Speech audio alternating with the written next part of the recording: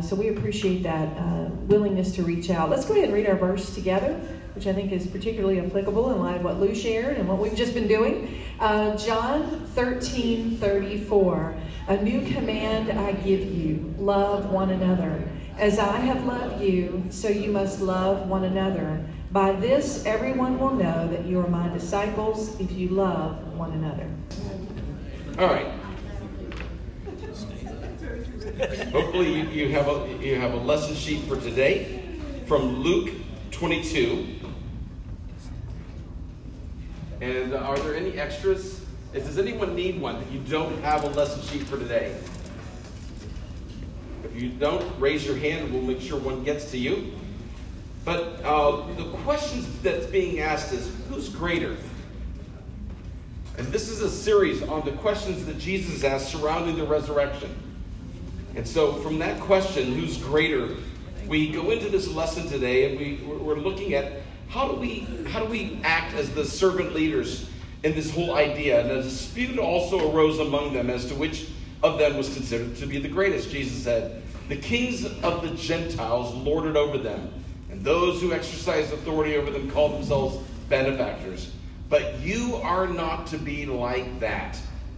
Instead, the greatest among you should be like the youngest, and the one who rules like the one who serves. Who is the greater? The one who's able at the table or the one who serves? Is it not the one who's at the table? But I am among you as one who serves. So in the real world, those that are most prominent get the best seats, are the ones invited. They're the ones who rule. Those are the ones who are in authority. But Jesus said, switch it upside down. From my perspective, when it comes to the kingdom of God, the things that God actually cares about. So remember, Jesus is God. Amen? Jesus is God.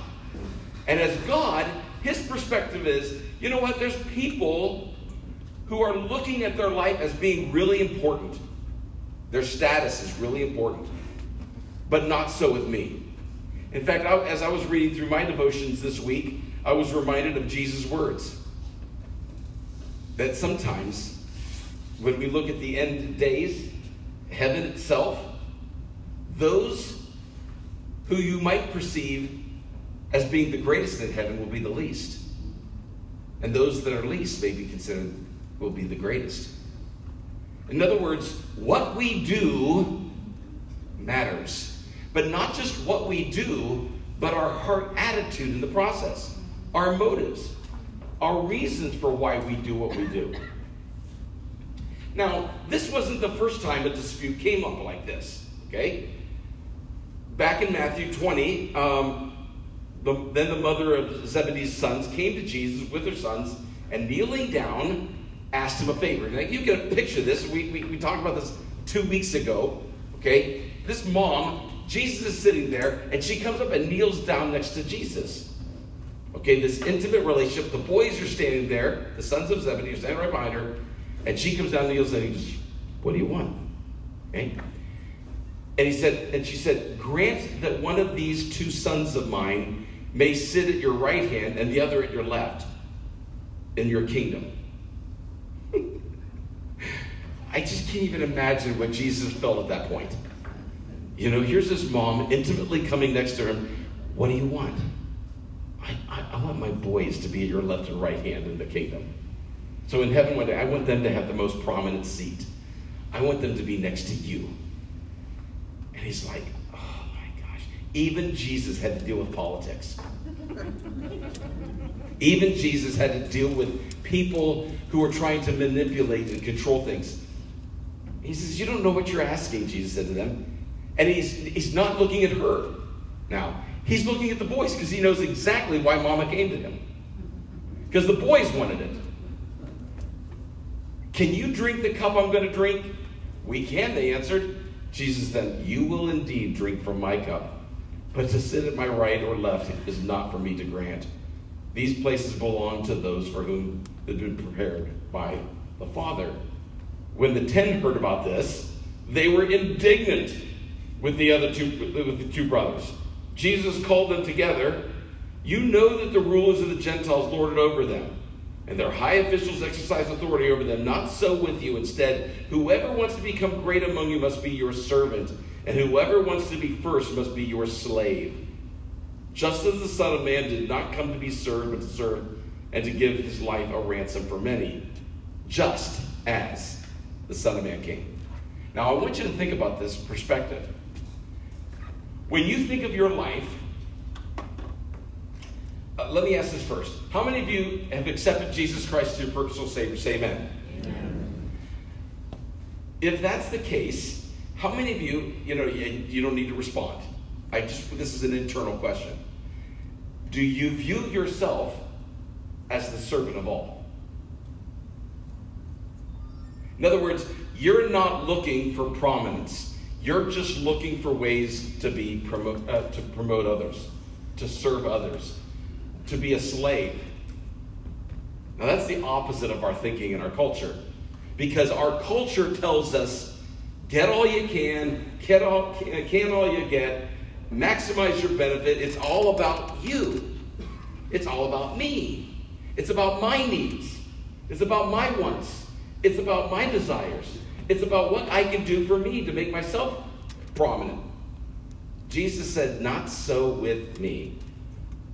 So the mother of James and John, the sons of Zebedee, make a request of Jesus that her sons would have a prominent position in his kingdom. We talked about this 2 weeks ago. Why would she ask him and not her son standing by her side? Because they understood, remember the miracle of Jesus turning water into wine? They came to him, and Mary ends up coming to him and says, hey, they need some help here. And he's like, what do I have to do with this? She goes, just listen to him. And he turns the water into wine. And he does things at the request of mamas. At least his mom. He respected her. Even when he was 12, he's in the temple. They couldn't find him for a couple of days, and they're freaking out. They lost God. And they go back, and they eventually find him in the temple. And he's debating, talking with the Pharisees, the teachers, and they're like, Jesus, how many of you have ever lost a child? Someplace, you know what I mean? You know that fear. And the relief that you find when you see them. is you have immediate joy, you embrace them, and then you want to kill them. Okay? We get it. And then you're like, what are you doing to this for? And he looks at her and says, woman, and that's not a derogatory statement. If we said that today, if one of our kids said, woman, there would be some things being said and done. But that was a proper term. And he said, why were you looking for me? Don't you know that I need to be about my Father's business? Now, it's an interesting statement here then. See, mamas have a close relationship with their children. And so they're in this relationship. This mom, like how many helicopter moms or Apache moms do we have in our culture today? They know their children aren't going to ask or get it done, so they got to get involved to make it happen. It's like the emails I get from parents all the time. I got an email from a dad recently, and he said, I never do this, but... Liar. You always do it. That's what, But we like to take control because we feel like they will listen to us more. Okay? Now think about this from our perspective, even from that sidebar of Jesus in the temple. Are we known as people who are about our Father's business? Why would you think I'd be doing anything else? Why would you look for me? I mean, can't you figure this out? This is why I've come. But what about us? Are we about that person? So he says to them, can you drink this cup? And he says, yes, you are. James was killed by the sword. You have that there. John was banished to the island of Patmos. Most likely was a slave in the mines. He died late in life. He was released from the island, and he died at Ephesus in around AD 100. So obviously there was sacrifice done here. The rest of the disciples, though, became angry with the situation with James and John. And Jesus then gives them this charge, okay? Whoever wants to be great among you must be your servant. In other words, There's nothing wrong with being great in the Lord's eyes. There's nothing wrong with being considered great. But the perspective of what does that look like isn't, you're not great because of your wealth or your status, your position, your title. You are considered great by what you do to serve others. That's the radical approach that Jesus is trying to bring to us. We are considered great because of what we're willing to do to serve people. Whoever wants to be first must be your slave. We don't like that term, but it's the word doulos. And the word doulos actually is the idea of also not only a slave, but a bondservant, but it's one who willingly chooses it. It's not like, yeah, I'm a slave for Jesus. It stinks, but I'm going to do it because he wants me to do it. No, it's someone who willingly says, this is who I am. This is what I choose to be. I am a slave for Jesus. And I'm yours too. And I got to be honest with you, that's hard in any culture, any society right now, to think through that. Because how many times do we think to ourselves, not again. I just wanted to sit here. You know, I'll be honest with you. There are times when I will pray, and Cheryl can confirm it. I'll pray this at dinner. Lord, I pray that tonight there'll be no drama. You know? But what am I really saying? I just want a peaceful evening. Now but understand, that something's wrong. Because you know what? That's not the right attitude to have. Because what if I need to be a servant or a slave to somebody? So be it. So be it. The example of Jesus, he said he did not come to be served, but to serve and to give his life a ransom for many. How can we avoid an entitlement attitude and give our life away for others? Do I have an entitlement attitude? I deserve a break today. Do I have that entitlement attitude? Do you have that entitlement attitude? And do we deserve that entitlement attitude? You know what I'm saying? What does it really mean to give our life away for others? The disciples recognize the end is coming. They talk about, they're negotiating here. Okay, Jesus, we just finished the Lord's Supper. He's getting ready.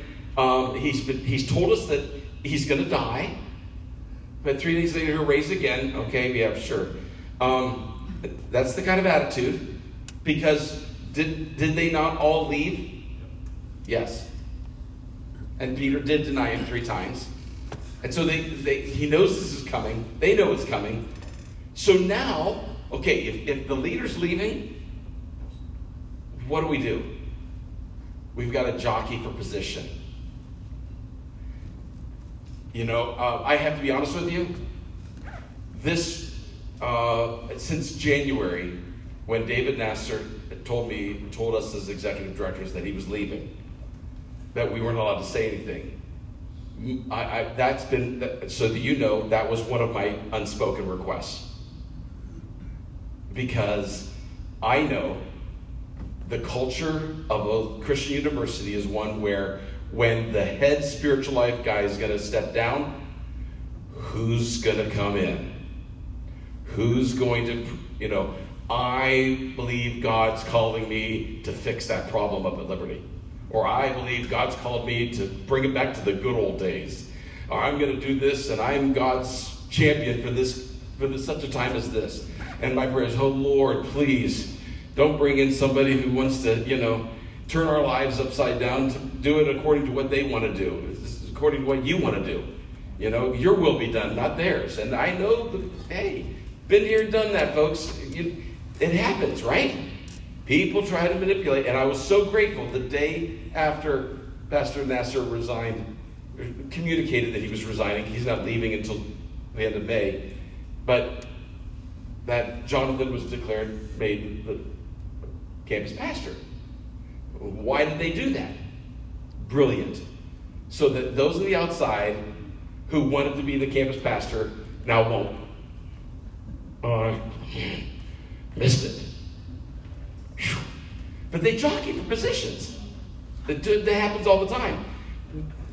Jesus responds by giving them a worldly view of leadership. They lord their position over others. People like authority because they want to be in control.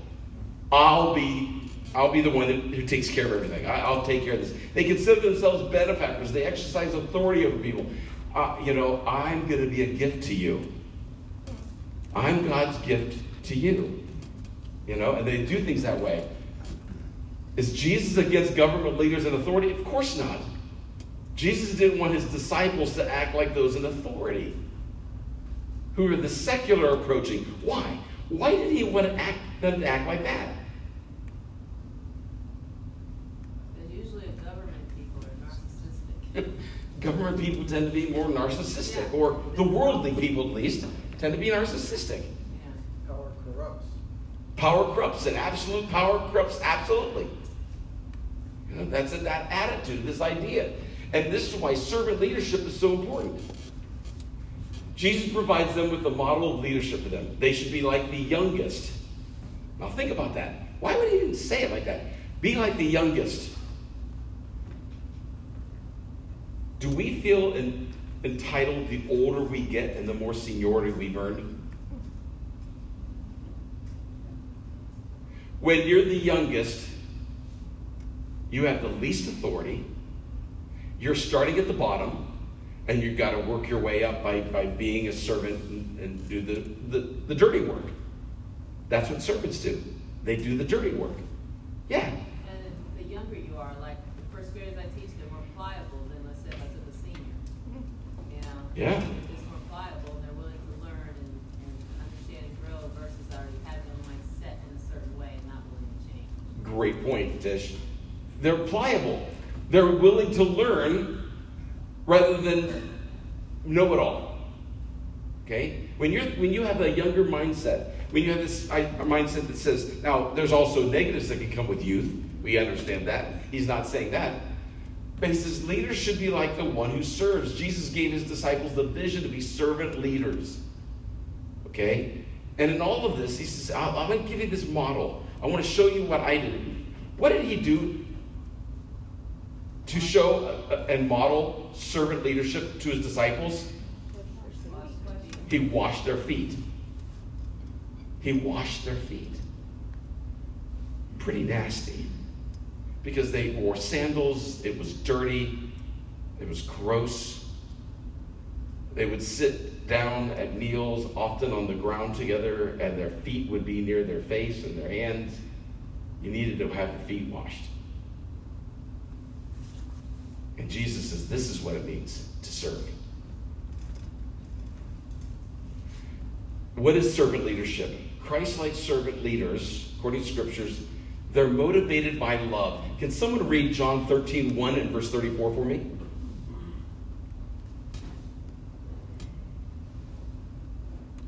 It was just before the Passover festival. Jesus knew that the hour had come for him to leave this world and go to the Father. Having loved his own who were in the world, he loved them to the end. A new command I give you, love one another. As I have loved you, so you must love one another. As I have loved you. A new command. Because a lot of times they felt it was reciprocal. Okay? You do for me and I'll do for you. An eye for an eye, a tooth for a tooth. It's an equal thing. Balanced weights. A new command I give you. Love one another as I have loved you. So you must love one another. In other words, love isn't, okay, you do for me, I'll do for you. No. A new command. Love the way I've loved. How did Jesus love? Unconditionally. Without strings. I was going to say without reservation. Without reservation. That's his design for us. That's how God wants us to love each other. Without reservation. Without any other strings attached. Unconditionally. They have the right knowledge and approach. Deuteronomy 17:18-20 says, when he takes the throne of his kingdom, he is to write, this is talking about the king. Okay? The new king that comes in, who's the authority, he is to write for himself on a scroll a copy of this law, taken from that of the Levitical priest. It is to be with him, and he is to read it all the days of his life, so that he may learn to revere the Lord his God, and follow carefully all the words of this law and these decrees, and not consider himself better than his fellow Israelites, and turn from the law to the right or to the left. Then he and his descendants will reign a long time over his kingdom in Israel. He has to have the right knowledge and the right approach. So those in authority, those who are ruling, those who are great, he was to take that, write it out himself. Imagine taking the New Testament and writing it out by your own hand. And then read it every day. And agree to follow that all the days of your life. And not to consider yourself any better than any of your fellow servants, the Israelites. But treat them as an equal. That's what the king was supposed to do. Is that what they did? Is that how they practiced their leadership? Most of them no. And God had to deal with that issue. They do God's will and not their own. John 6:38. Someone read that for me. For I have come down from heaven not to do my will, but to do the will of him who sent me. Think about that for a moment. We know he said that again later in the garden, but this is before the garden. He says, I came down from heaven not to do my will, but the will of him who sent me. Now imagine if we incorporate that as a part of our thinking. I am not alive today to do my will, but the one who saved me. Imagine how that would transform our daily life. My life. If every single moment of life I did God's will, and that was my heart and passion. They have an eternal perspective. John 8:36 says, Jesus said, my kingdom is not of this world. If it were, my servants would fight to prevent my arrest by the Jewish leaders. But now my kingdom is from another place. My kingdom is from another place. Your kingdom is from another place. This is not our home. We're just passing through. Our whole focus, okay, we're not of this world. Okay? We're not of this world. We're going to our kingdom because he is our Lord. And you know what? He says, if it were, my servants would fight. Okay? That's why Peter, grabbed his sword out in the garden, cuts off the ear of this servant. It's like, no. That's not my purpose. That's not why I'm here. It's not about fighting, because my world is not here. It's there. Do we have an eternal perspective on what we do with our life? Now think through that. Do I have an eternal perspective on what I do? In other words, here's a question. Do you know people in your life who are close to you that don't know Jesus? If they die, where will they go? Do I have an eternal perspective on my life? Those that are around me, those people. When I communicate to my spouse, when I communicate to my children, my grandchildren, am I trying to help prepare them to meet God one day? Am I trying to get them into a right relationship with God? Everything that I possibly can. So I will get them so that one day when they are under the judgment seat of Christ, which is Romans 14, all will stand before the judgment seat of Christ. That will be an incredible experience. Am I doing that intentionally? They perform intentional acts of service for others. John 13:12-16. When he had finished washing their feet, he put on his clothes and returned to his place. Do you understand what I've done for you? He asked them. You call me teacher and Lord, and rightly so, for that is what I am. Now that I, the Lord and your Lord and teacher, have washed your feet, you also should wash one another's feet. I have set you an example that you should do as I have done for you. Very truly I tell you, no servant is greater than his master, nor is a messenger greater than the one who sent him. Lord, how do you want me to serve others? How do you want me to serve others through my career? How do you want me to serve others in my home? How do you want me to serve others in my neighborhood? How do I do that, Lord, in a way that's honoring to you? They humbly serve others. Someone read Mark 9:35 for me. Sitting down, Jesus called the 12 and said, anyone who wants to be first must be the very last, and serve them all. They humbly serve others. Is Jesus saying, let me ask this perspective. Is Jesus saying it's wrong to be first? No. Is there anything wrong with being great? No. We call them champions for Christ. Is that shame on us? We should be calling them servants for Christ? No, there's nothing wrong with being a champion, but a champion will be a servant. Those in authority, those who are great. One day, when you die, you may have someone in your life at your funeral say something like, they were a great woman. They were a great man. And what would they mean? What would you want them to mean? They loved God and served people. Man, wouldn't that be awesome? They loved God and they served people. Philippians 2:3-8. Do nothing out of selfish ambition or vain conceit. Rather, in humility, value others above yourselves, not looking to your own interest, but each of you to the interest of others. In your relationships with one another, have the same mindset as that of Christ Jesus, who, being in the very nature of God, did not consider equality with God something to be used as his own advantage. Rather, he made himself nothing by taking the very nature of a servant, being made in human likeness, and being found in appearance as a man, he humbled himself by becoming obedient to death, even death on a cross. He says, he didn't consider equality with God something to use for his advantage. I am God. No, he didn't come across that way. I am servant. And you know what? That confused people, because that's not what they wanted, was it? Okay, now here's the question. You're going to be put under pressure in this society to live and act a certain way. Will we buck the trend of society to do the right thing?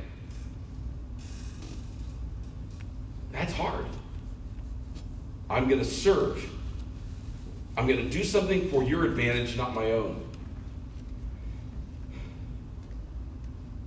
What is servant leadership? It's Christ-like servant leaders. They will humbly serve others. Mark 9:35 and Philippians 2:3-8 is what we had. Why didn't the disciples get this principle from Jesus? He explained it earlier. Okay, they had an argument regarding, these two brothers, sons of Zebedee. Mom comes to them. Later, at the Passover, they start doing it again, and Jesus reminds them again of what they're supposed to do. He had already washed their feet. Why weren't the disciples getting this? And then, when Jesus in the garden goes away, they fall asleep. Okay? Then finally Judas comes with the crowd and ultimately, confronts Jesus and kisses him on the cheek, and they arrest him. All the disciples disperse. Peter denies him 3 times and even knows him, curses the fact that he doesn't know him. And then ultimately, they all abandon him. And remember, even after he's died and supposedly rose from the dead, what did Peter do? What did he say to his disciple brothers? I will not believe unless I actually touch him and feel the holes in his hands and the holes in his feet. That was Thomas. And Thomas said that. He said, I'm going fishing. Peter said, I'm going fishing. But see how the disciples were? Okay, Thomas, it's a great example. I'm not going to believe unless I actually physically touch him. I actually see him and touch him. Yeah, absolutely right. Peter goes, I'm going back fishing. Are you kidding me? Why didn't they get this? Then the question begs itself for all of us here. What about me? Do I get what it means to be a disciple of Jesus? I mean, in society and culture, I know how to have a job and do well at my job. I got married, I had 2 daughters. They got married, we have 3 grandchildren. I know how to do life. You know, I'm involved in the community, I do service, things like that. Do I really understand, though, in the culture of today, do I really understand what it means to be a servant of Jesus? And to give my life a ransom for many? Man, it's tough. Because it goes against the very culture in which we live in. What does that mean? And I'm going to step back and take out the pen and throw the grenade and ask this question to me first, then to you. Imagine if God said this, not audibly, Lou, I want you to go blank. But Lord, I'm 58. I'm preparing for retirement. I want to retire in a few years. I'm putting together a portfolio so that I can actually retire one day and enjoy my life. Lou, I want you to go blank. But Lord, I've got grandkids. They live in the same town. I'm so blessed. You got to understand, if I go, I'm not going to be, Lou, I want you to go blank. What if he asked that of you? What does it really mean to be a servant of the Lord and for others? Heavenly Father, as we close up this class today, teach us what it really means to be like Jesus. Father, you sent your Son to die. In all honesty, Lord, I like living.